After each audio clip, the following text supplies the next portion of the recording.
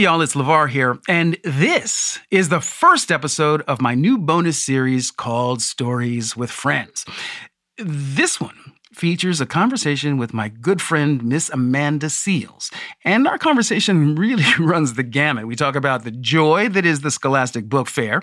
We talk about life philosophies, exercising judgment, finding spaces for intellectual conversation. And I don't want to spoil anything, but I will say we even had a couple of little revelations. We're releasing this episode for free to thank you all for listening and to give you a chance to see if you even like the series. If you decide that you do, you can listen to the rest by signing up at StitcherPremium.com. And if you use the code word LeVar, that's LEVAR, you'll get 1 free month of premium on me. Thanks for listening, and I hope you enjoy the show.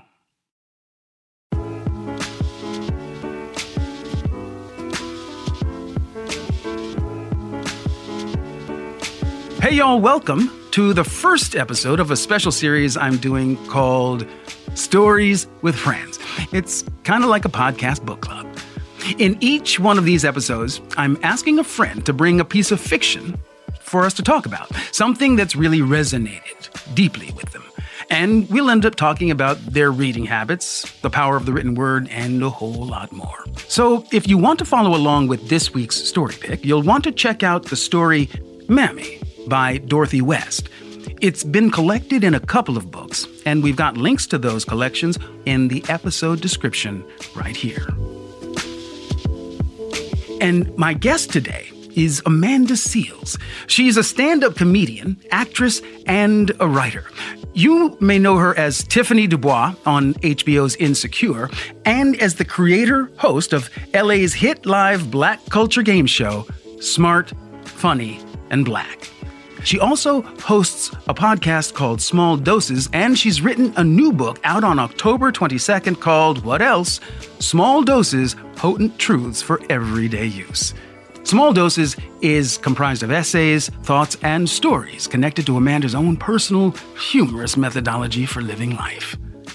I'm so excited to introduce you to my friend Amanda because, for me, she is not only fiercely intelligent, she is committed to making a difference in life through her art, with her craft.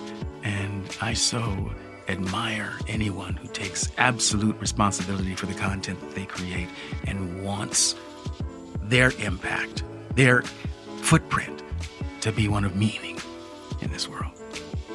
Let's hear my conversation with Amanda Seales.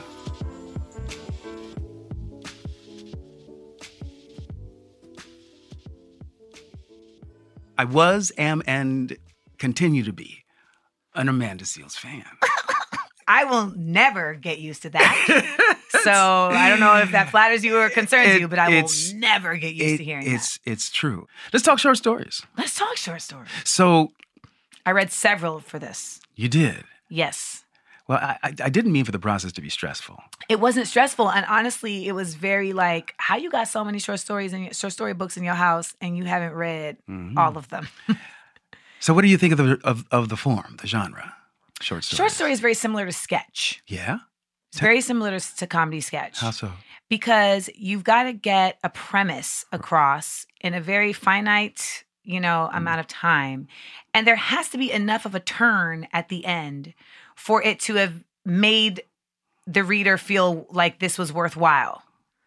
Because in a longer form, there's so much more space that even if the ending isn't great, you may have got some stuff through. It's not like an M. Night Shyamalan film. You may have got some stuff in the midst, because if an M. Night Shyamalan film doesn't get you at the end, you're like, why did we do this? Right. Why? That's 2 hours of my life I shall never recover. It was a mist? What you mean it was a mist the whole time? So in the short story form, it's just like sketch where like that hitch has to hit you. Yeah. It has to hit you or else it just feels like, well, you just didn't want to write a book. Yeah. And so with the story that I chose, the hitch hit me later. And that was what I was reading. I had read 2 other stories after I read this one and was in the middle of a third story. And then the hitch hit me and it caught me in my neck. Yes. And I was like, oh, that's the one. Yeah. Okay. Okay, I got it. Because at first I finished it and was like, ugh, she could have just wrote a book. And I had to go back and be like, is this an excerpt? What?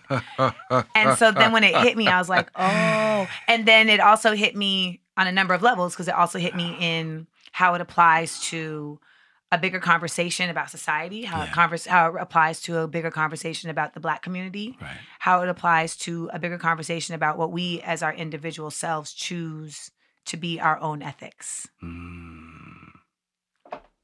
Ba-dum-bum. What did you read as a child? I mean, what was the first body of literature that you were drawn to? Anything Judy Blume. Judy Blume fan. Anything Judy Blume. Right. Beverly Cleary. Yes. I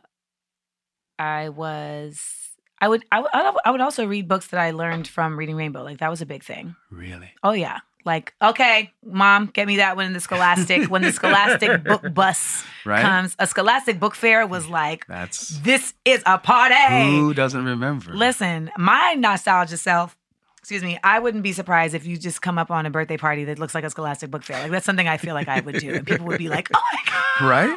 You know, when they would have like the big Clifford the Red Dog and what else was I reading? Babysitter's Club, Boxcar Kids. And I was a reader. I was a very avid reader, and I don't get to read that much at this point in my life. And I've started, it's unfortunate that this was the catalyst, but with Toni Morrison's passing, I've forced myself, like, you better get back into this book. And I actually stopped myself this weekend and gave an hour to reading. And I know that might not seem like a lot to folks, but it just kind of has to get put back on your schedule. It does. When I lived in New York and I'm riding the train, it was an easier thing to just kind of integrate into my lifestyle. But I started reading Sula again because I had a college professor. When we read Sula, I was a sophomore in college. Where'd you go? I went to SUNY Purchase for undergrad and Columbia for grad. Right. And in undergrad, she was like, without giving the story away, Sula does something in the book that is like, very like, oh, wow, that is a strong choice. And all of us in the class were just horrified. We're all Black girls in this class, all right? And we were all just like, she is trifling. And our professor was like, one day you will understand. And so I was like, let me read this book again and see if I understand. Let me see if that day has come. And? Because it's 20 years later. And you know what? I haven't reached the part in the book yet. Okay. I know it's coming. Right. But I think I understand. Already. I do. Yeah. Because at that age, everything is very black and white. Sure. And I'm getting to a much more, not gray area, but just that. Layered. Yeah, like some things are black with a purple tinge. There's just things, some things are just not, and people know me to be a very decisively like, this is right and this is wrong. But I think that what ends up being the gray area is like, what is the intention? Like, what is the intention? And also like, what is this person's history? How did they get here? Like, because what I may look at and think is their intention could become very different when I know the background of how they got here. Everybody's story matters, doesn't it, in terms of how we hold them? And it's taxing. Yeah. It's work. That's why I only have like 6 people on my caller, like speed call now. Right. Speed dial. Because like you get older and you're just like, I can't even carry all y'all stories. But reading and bringing it back into my life has been really great. I went to school originally as an acting major. And then I created a Black Studies major because they didn't have one at the school at the time. So I created Black Studies with a concentration in the visual and performing arts. And then I was an African American Studies major at Columbia. So I got to have a wealth of specifically African American literature in my craw. And then I went to Dr. Phillips High School in Orlando. And I had incredible English teachers. So I really have had just like a great life of literature. My mother is a lover of literature. She's a bibliophile. It's not even just a lover of literature. She wants the physical book. My mom will not read my book until I give her the physical book. She doesn't want any I sent her the digital copy. And she was like, mans, I want to touch it. I was like, I need you to read it to make sure I didn't play myself. I literally sent my book out to like a bunch of people. I was like, I just need y'all to let me know if I played myself. Because I started reading Souls of Black Folk again. Okay. And as I started rereading W.E.B. Du Bois' Souls of Black Folk, I had to put it down. You got more and more militant? Well, I just was like, have I contributed to the cultural canon? Because I don't want to have not contributed to the cultural canon. Yes. Because that's how I really feel about this art. If I'm not contributing to the canon, I need to pause. And I have created stuff that was like, you know what? This is not a contribution to the canon. Yeah. We're going to have to let's come up with something new. Wow. And so I caught myself and I sent it to my professor, Donna Davis, who was the person who shaped my like academic ideology. Okay. And who's the person who really informed me of the concept that pop culture is a part of our social makeup and can be academic and can be very much a indicator of like what society is doing and how we're moving, and especially pop culture as an integral part of Black culture, right? And I sent it to her, and she was like, you know, send it to me, and then she didn't respond. And you all, when I tell you that I, for 3 weeks, in the back of my mind, was just like, so I guess she doesn't like it. You know, like she didn't say anything. She hasn't responded. So I guess, you know, it's like, it's fine. It's fine. I mean, but you know, like, I mean, she could have responded. She could have said something, but it's fine. It's fine. And on that call, the original call, she had said that she had never flown first class. We were just talking, and she had said she had never flown first class. And I was like, well, that's what I'm going to do for you. Because you are one of my greatest professors of all time. I'm going to upgrade you to first class on your next international flight. So she was going to Spain, and so I upgraded her to first class on her flight. And so I got the notice about the flight, and I texted her and said, have a great trip. Really glad that I could help make the experience better. And she was like, thank you so much. I can't tell you how much I love the book. I'm sorry, what? I called her immediately. Right? And I was like, Professor Davis, what do you, she wants me to call her Donna, and I just can't. Right. Professor Davis, what do you mean? She's like, well, I sent you several emails. Now, the machines don't want us to win, y'all, okay? The machines don't want us to win. And she had sent them in the thread, and the first email said, thank you. For the book, but that's all it said. So I'd never opened it because I read it and it said thank you. There were all these stacked up behind it. They were stacked up behind it. She had emailed me while she was reading it and was like, oh my God, I love this line. Oh, this is great. Da-da-da. She was like, Amanda, I read your book in a day and a half. She's like, I never read anything that fast. I was like, oh my God. I fell to my knees and wept. Yeah. I wept. Yes. And that was like, okay. And my uncle had said to me, Amanda, because he's a judge in Grenada. Amanda, you know, a book is a deposition. A book is a deposition. So edit it and edit it twice. Wisdom. That's wisdom. Listen, thank goodness he said that to me, because when I read it the second time, I realized how many times I had taken for granted that someone would just know what I mean. And I'm writing material in this book that is so... personal? Some of it is personal. Some of it is just... some of it is political. Okay. It's commentary. It's specific, so that in the sense that if it's specific, you can't get general with what you mean. And so I was glad that he had given me that because I was like, oh, I just saved myself from so much trolling. I mean, my book is like a Bible for trolls. Okay. It's literally like if there's a troll workshop, they're going to be like, we don't need anything else on the syllabus but Amanda Seales' book. Amanda Seales' book. Yeah, we about to hit her up. Hashtag. So, because, you know, at this point, I feel like the concept of philosophizing, the concept of thinking about things to get to a further advancement is getting lost. It's over. I'm over thinking about it. People don't want to think. I want to do. Yeah. They don't want to discuss. Right. They don't want to consider. You know, everyone seems to just be landing at these like really bottom line points. You know, people are writing thoughtless thought pieces, you know, and it says to me that like we're not even using our human brains at the full extent of their capabilities when we do that. When we see these awesome videos, like, well, you see, they always share these videos of like Baldwin, just like speaking, right? But he's speaking, and as he's speaking, you can see the thoughts happening. You know, you can see him considering and moving, and when someone asks him a question, quantifying it in a number of ways. We see this with Muhammad Ali on video. We see this with Malcolm X on videos. Like, these are, people don't understand. These men weren't showing up with a script and answering the questions from a script. No, they were thinking about things and they were saying them as they thought about them. And they weren't always speaking in a declarative tone. And we don't have that space anymore. It feels like everybody feels like whatever you're saying is what it is, and that's it, and you could get canceled for it because how dare you? And I'm like, no, like there has to be safe spaces for intellectual conversation and thought. And I really, listen, I try and live in that space so that other people can help enter that space and make it bigger. You know, it's like when you're at the club and like two people start dancing and you're like, oh shit, make the circle bigger, make it bigger. Yeah. Make it bigger. So more people gonna get in the circle. Yeah. You know, and that's what I try and do on my Instagram. Right. That's what I try and do with Smart, Funny, and Black. That's what we try and do with Smart, Funny, and Black's Instagram. Right. I call it an intellectually lit, a space for the intellectually lit. Because I have a lot of people tell me, especially Black folks, that when they try to speak intellectually about things on certain forums, that they are harangued, that they are criticized, shouted down. And I have a segment on the Smart, Funny, and Black Instagram called A Word from Our Headmaster Blacksburg. And I used to do it just me like ranting about something, but I was like, well, I do enough of that on my Instagram, on my own Instagram. Like we need to do something unique for the Smart, Funny, and Black page.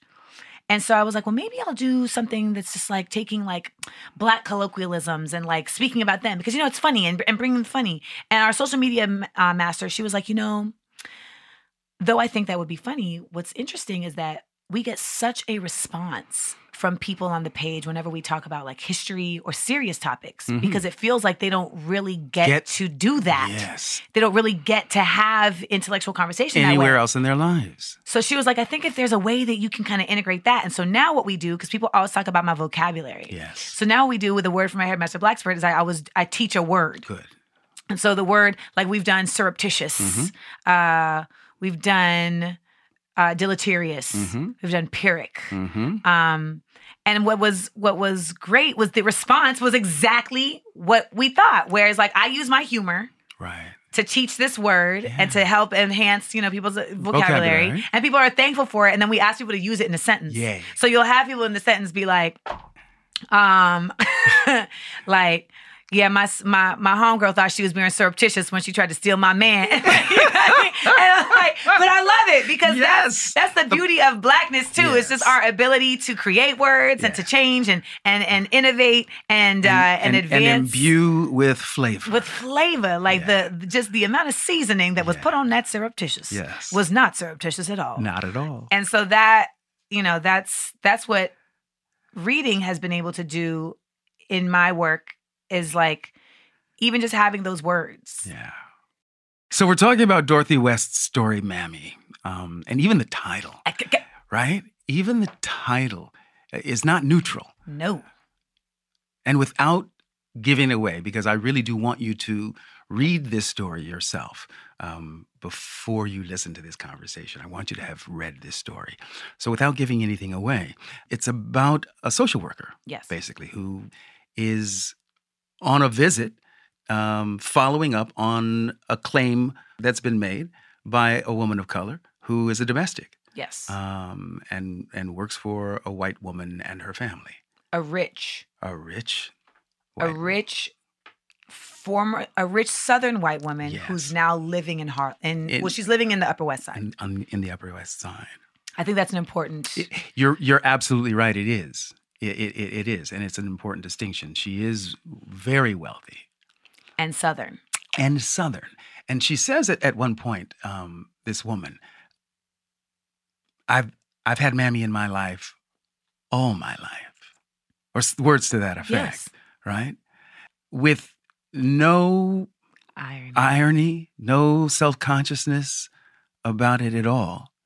And because the story is written through the eyes of this Black woman social worker, we really do feel the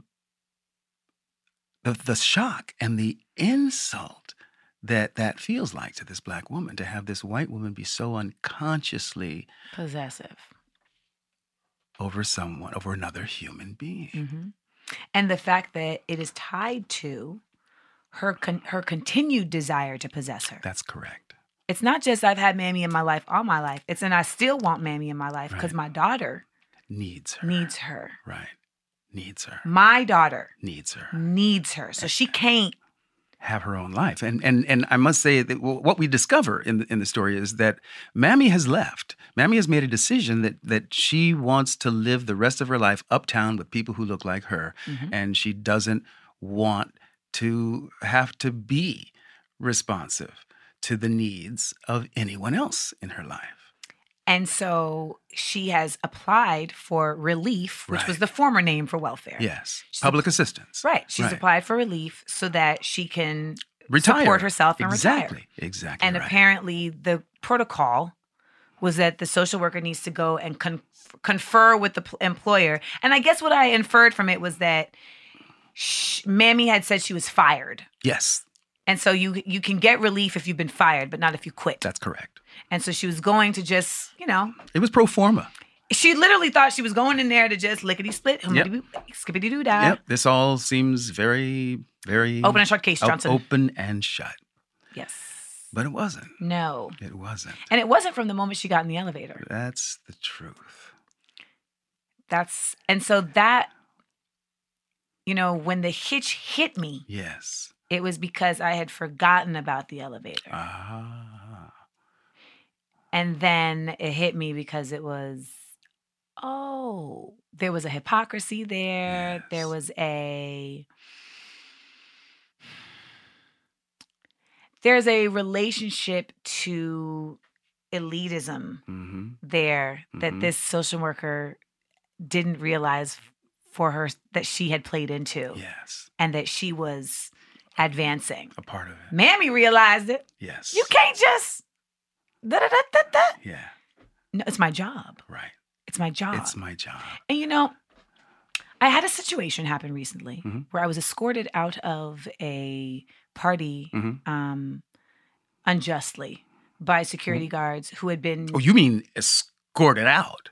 Oh, yeah. 4 security guards escorted me out of a party because I was, quote unquote, not on the list for a Black Emmy party. Wait a minute. Oh. Wait a minute. You're Amanda Seales. Which doesn't mean much in some spaces, but in a Black Emmy party space, there's value there. There's certainly enough value so that even though your name might not be on the list, you are welcome. It would be seen as an oversight. In this space. Exactly right. Exactly. It was seen as an oversight. Yeah, sure. So I was escorted out by 4 security guards, one of which who was very kind, I will say. And he kept saying, "I'm sorry, ma'am, I'm just doing my job. I'm sorry, ma'am, I'm just doing my job." And I'd never pull the "do you know who I am" card because we just don't do that. No, we don't. But in this moment, when we got outside on the curb, I said, "I want you to look me up." Because there are times when we're doing our job and it literally is just that, we're following an order. Yeah. But the reality is that much of the ire and the foulness that has happened in this world and in history has been by people doing their job, by people who are carrying out the orders of others who are simply just handing down dictums. These malintentions. And I said, so even though you're doing your job, you're going to Google me and you're going to see how dumb you look. And how foolish these people had you be, the foolery that people had you be involved in. A part of. And I said, what happens is that when we just say, "I'm just doing my job," what we're doing is we are trying to remove ourselves, we're trying to absolve ourselves from the individual agency that we have to make good decisions. Right. And sometimes you got to be like, hold on, bros, let's discuss this. But you know what? Money make the world go round. And a lot of times people just really let money take them down a road. And in Mammy's story, you can't judge, but you have to judge. And I hate that people talk about I don't judge. I'm like, BS. Yeah. It's not that you don't judge. You just judge based on different metrics. Yeah. And you can have good judgments and bad judgments. As we all do. We judge all day. You got to judge your distance to parallel park. Yes. You're judging if you're in New York, you have to judge which side of the block you're going to walk down. Because if they playing dice on this side, but they're just standing on the corner smoking on this side, I'm going to walk down the dice block because they're not going to holler at me because they don't want to take their eyes off the game. That's right.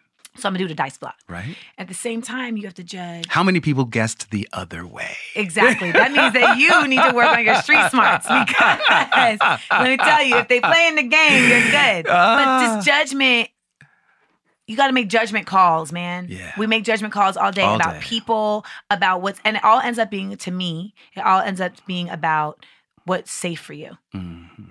It ends up at the end of the day being an instinctual like safety thing. Right. And who you determine to be in your circle. As parents, I feel like a lot of parents are trying to teach their kids like to have keen sense of judgment for their own personal safety. Don't hang out with those kids. Right. They're gonna get you in trouble. Don't run in the street. You're gonna get hit. Don't put your hand on that. It's hot. It's judgment calls. Right. But as adults and as individuals with agency, some of our judgment calls are gonna be about like saving a life, Right. changing a life.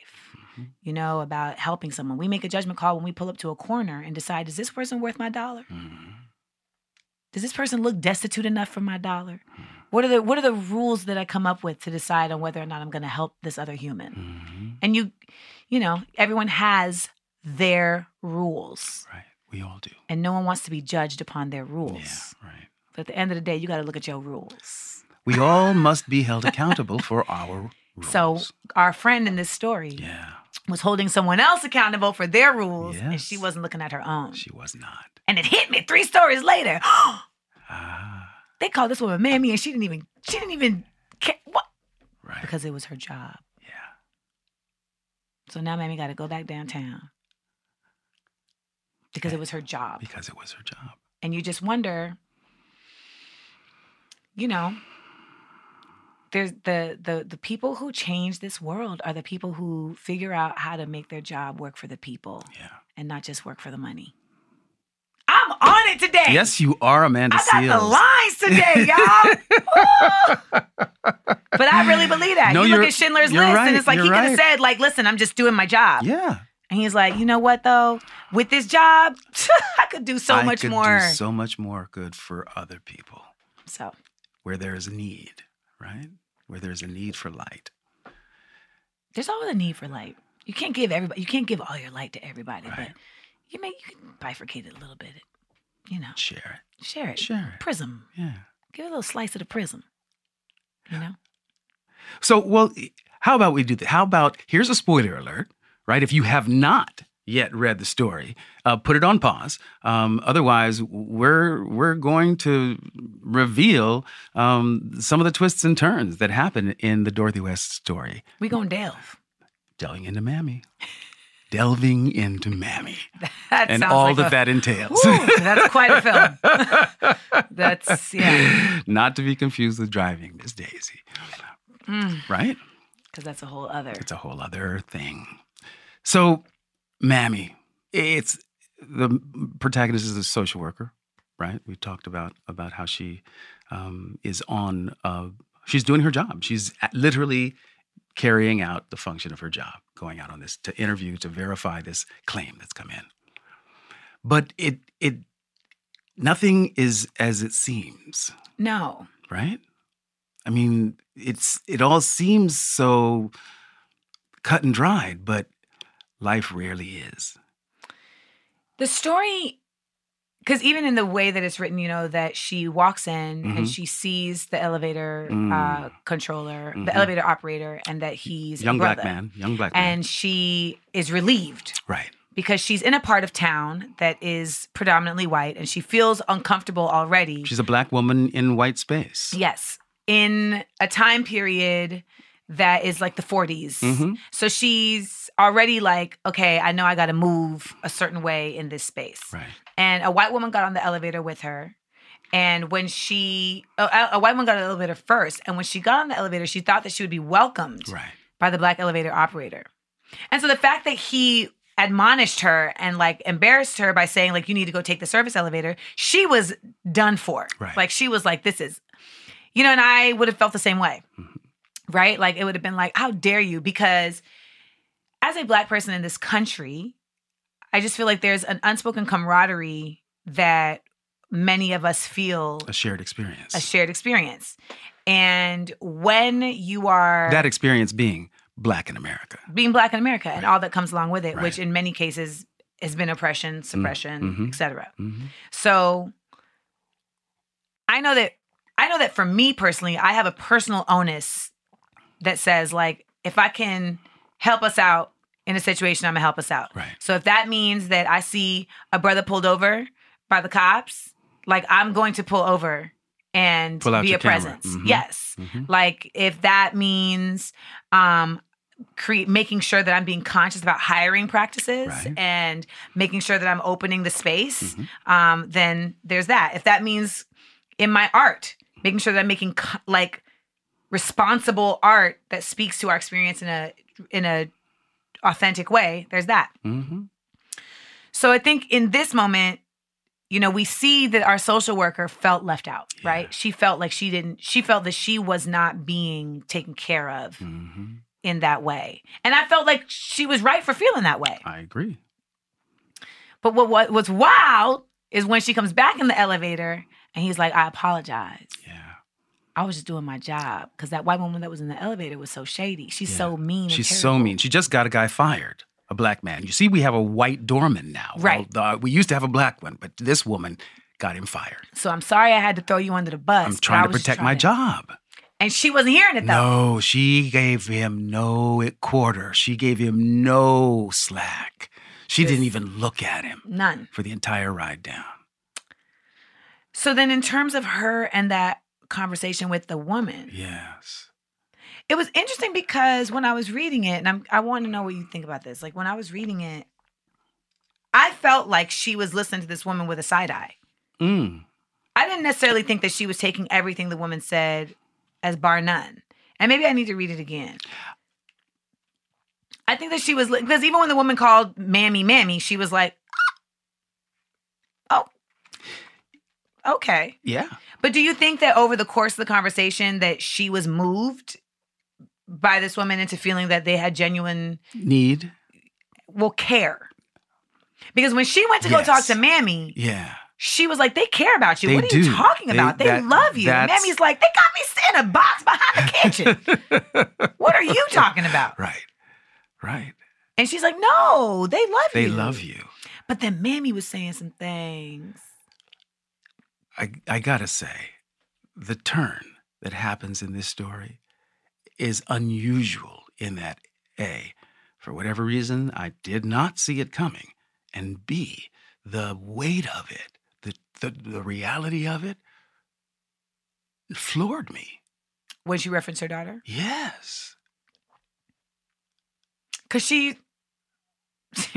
she's being taken away from her life for this woman's like daughter. She's like, my daughter. And Mammy's like, well, that's my daughter. That was my daughter. Right. Was. Right. That was my daughter. Right. And she's looking at a picture of this woman uptown. Is she not? Yeah. That was her daughter. Wait, what? Yes. That's not how you read it? No. Tell me more. Oh, Amanda Seals. I missed that. So I thought when- she was talking about her own daughter because She so many black is. mothers. No. Because the social worker picks up the photo and says, oh, that's a picture of a young, what's the woman's name? Mrs. Mason, I think, right? Coleman. Mrs. Coleman, right? She says, that's a young Mrs. Coleman. And Mammy responds, that was my daughter. So do we take that literal or figurative? I took it literally. I took it literally that her daughter was passing and that she lived there with her daughter and her granddaughter, but that her daughter had Given birth to a dark-skinned her baby. her granddaughter had, yes. So I believe that Mammy was the mother of the rich white lady uptown. Really? Yeah, that's how I read it. I Am I wrong? didn't take it that way. Am I wrong? Well, just in a literal like Southern yeah, sense, I get it. I took it as like, Figurative daughter. no, I think I may have overlooked when she said that looks like a young Miss Mason. Ah. And I think I may have skipped over that and just went to that was my daughter. Just in the sense that so many black mothers had to raise white children and not their own children. Right. That's right. And so in my mind, it was just more so like looking at the social worker because the social worker saw that and was just like, I got to do my job. And it's like, oh, so you didn't even get compelled by that. Oh, I did. No, not you. I'm saying the social worker didn't even get compelled by that. Yeah. Like, okay, so you're still stuck in this, I got to do my job. And, essentially like Mammy is being treated as like, you got to just do your job. Yeah. Which ends up just being a whole story about black folks having to work for white people. Yes. Against their will, even though slavery is done. Like doing things, well, touche, on paper. But having to work in ways that don't feel right to them. For you, right. For you. Well, yeah. Right? And so I did not, let me see that. Just let me see that. This little girl, she said, it's Mrs. Coleman, isn't it? The old woman did not look up. Her voice was still listless. That was my daughter. I thought that she had just misread, that she thought this was Mrs. Coleman. And she's like, no, that's not Mrs. Coleman. Keep reading. The investigator dropped the photograph on the bed as if it were a hot coal. Right. Blindly, she went back to the bureau, gathered up the rest of the things, and dumped them over the photograph. She was a young investigator, and it was 2 minutes to 5. Her job was to give or withhold relief. So basically, she just was like, "This is too deep. And I can't deal with this. Right? It's 2 minutes. I've got to do my job, and I've got to get home to my family." But Mammy is like, "I don't want to be back in that family. That woman is the devil." And Mammy is right, because there's some there's a foulness going on there, right? Murder has taken place. Okay, so this is what I think. Okay, what do you think? Okay, that was a young Mrs. Coleman. Right? So Mrs. Coleman, the woman who's saying, Mammy's been in my life all my life. Yes. Was Mammy's baby. Right. However, Mrs. Coleman probably don't even know that Mammy is her mama. She probably doesn't. She don't know that Mammy is her mama. That's correct. She thinks Mammy is her mammy. And so then Mrs. Coleman's daughter had a baby. That's correct. And that baby came out dark-skinned. I don't think so. There's no reference to that. The reason why I'm saying that is because she was like, that baby didn't die. Right. That's right. And the mother is like distraught. Yeah. And the baby was removed. The baby was. So you know what? I am in agreement with you now. I get that. I see that. So that's why Mammy is like, that baby didn't die. That baby didn't die. Right. And the mother is distraught. And, Mrs. Coleman says she can try again. Yes. Right. But Mammy is like, no. And the thing is that the social worker is being so frustrated with Mammy being vague. Right. And I guess when she sees the picture, the vagueness comes clear and it's like, right. But she must kept with her job. Stay the course. She must stay the course. But see, that's to me when you say, well, we got to make a change. Right. Make that change. Right. We got to make a change. Because it's the right thing to do. It's the right thing to do. That's it. Right. There's literally no other. So often that part of the thought process is absent for us. The right thing to do? It's the right thing to do. I think a lot of people don't even know what the right thing to do is. I hope that's not true. I'd like to believe that we all have an internal compass that informs us of what is right and what is wrong. I think that one of the things that seems to be going on is we are willing to lie to ourselves. Well, there's that. And to the point where we begin to almost believe the lie that we're telling. I also think, though, that there's like a selfishness that starts to skew what is the right thing to do. Because remember what I was saying about judgment calls? Yeah. Like it starts to end up being simply just about like what's like not necessarily what's safe for me, but like what serves me. What serves me, yeah. What will bring me the best outcome for my agenda? Agenda is the key. Right. Yes. Because sometimes what brings you the best outcome might be simply about like, this is going to make my day, or this is going to make someone else's Somebody day. else's This is day. going to be altruistic. Yeah. Altruistic, and that's that. And, You know, I had an interesting situation happen recently where I was driving to work. I had a like really early call on Insecure. It was like 4:30 a.m. was our call. It was my first day of work for season 4. And I saw a car accident had happened in front of me. And I saw that the person in the car was like moving back and forth. They were in shock. They were in incredible pain. Like you could see it. Wow. Like I could just see the shadow of like someone who was like, ah. Yeah. And so I pulled over. Right. And then this brother pulled over and he was like, I'm going to go check. I'm going to go see what's going on. Right. And I called 911. Just a side note, 911 really is a joke. Like, that system is broken. Whew, I called and said, hello, there's a car accident that's taking place. I'm on the southbound side of the 101 at the 110 South Harbor Exchange on the south side. She was like, I'm sorry, ma'am, where are you? I am on the southbound. And anyone who's listening who's from LA, you know exactly what I just said. You know exactly where I am. I just gave you latitude and longitude. Right, you surely did. She made me repeat this thing 4 times. And finally I was like, is there someone else I can speak to? Because I don't know the status of this person, but they're going to die if it's going to take this long for you to find out where I am. Yes. And then the paramedics got on the phone and he made me do it. And I was like, you know what? I need y'all to just work it out together. I'm on the 101 southbound on the 110 side of South Harbor. I better hear sirens soon. Yeah. And I got off the phone. So I went over. We did hear sirens soon, by the way. Okay. So I went over and the guy was like, yo, she broke her arm. All right. The person in the vehicle broke her arm. So basically what had happened was it looked like 2 cars had hit each other. But what really happened was that she must have fallen asleep at the exchange and she hit the split. The embankment. The embankment, and she spun out. Okay. And so she spun out and was blocking Oh. the southbound side. Right.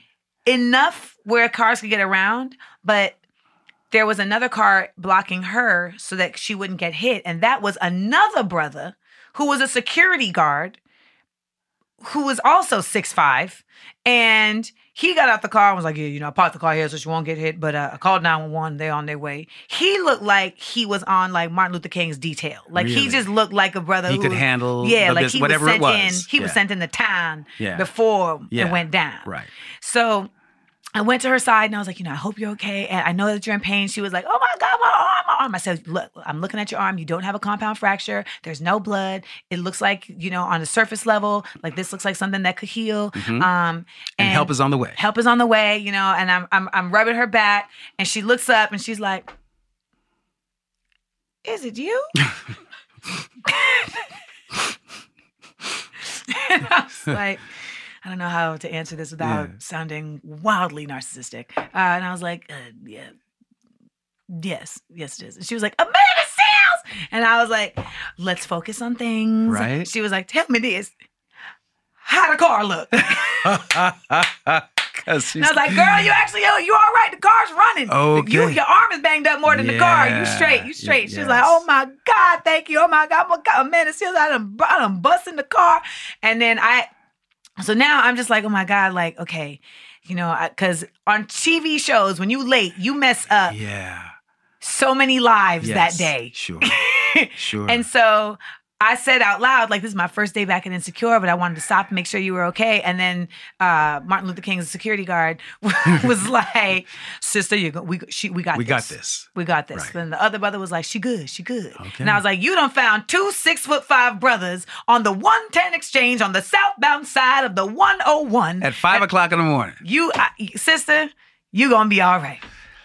And so, but that was one of those moments where, like, I only stopped because it was the right thing to do.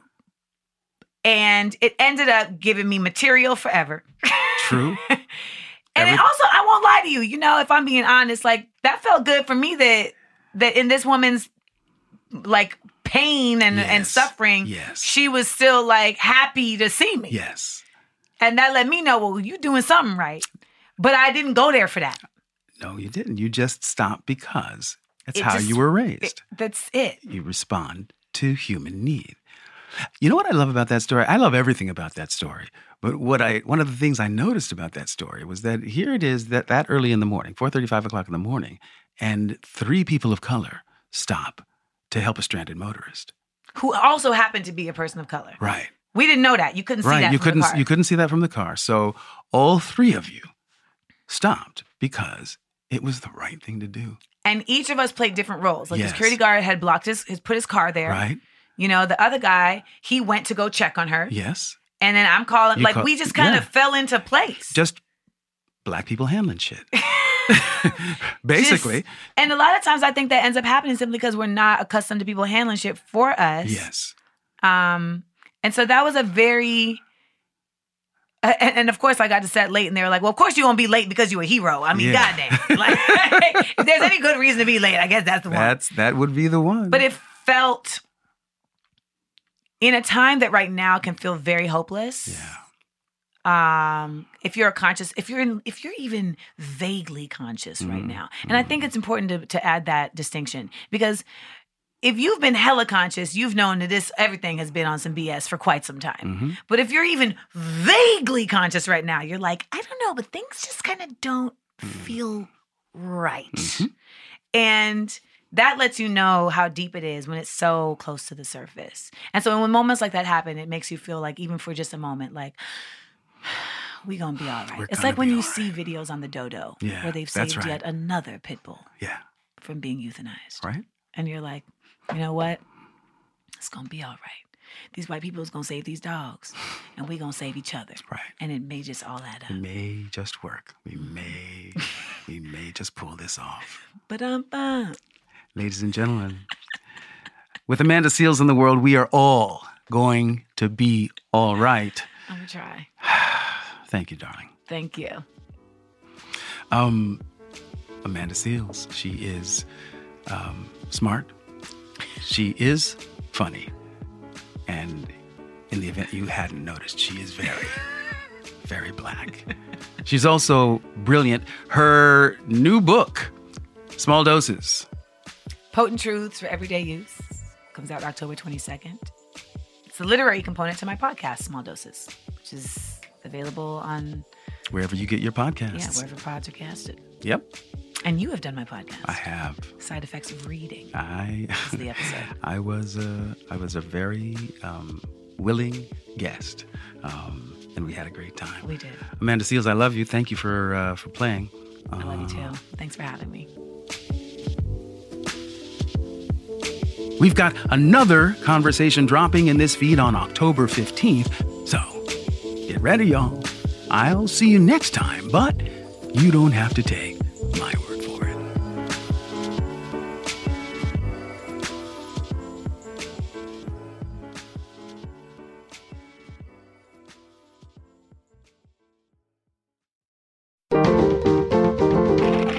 Stitcher.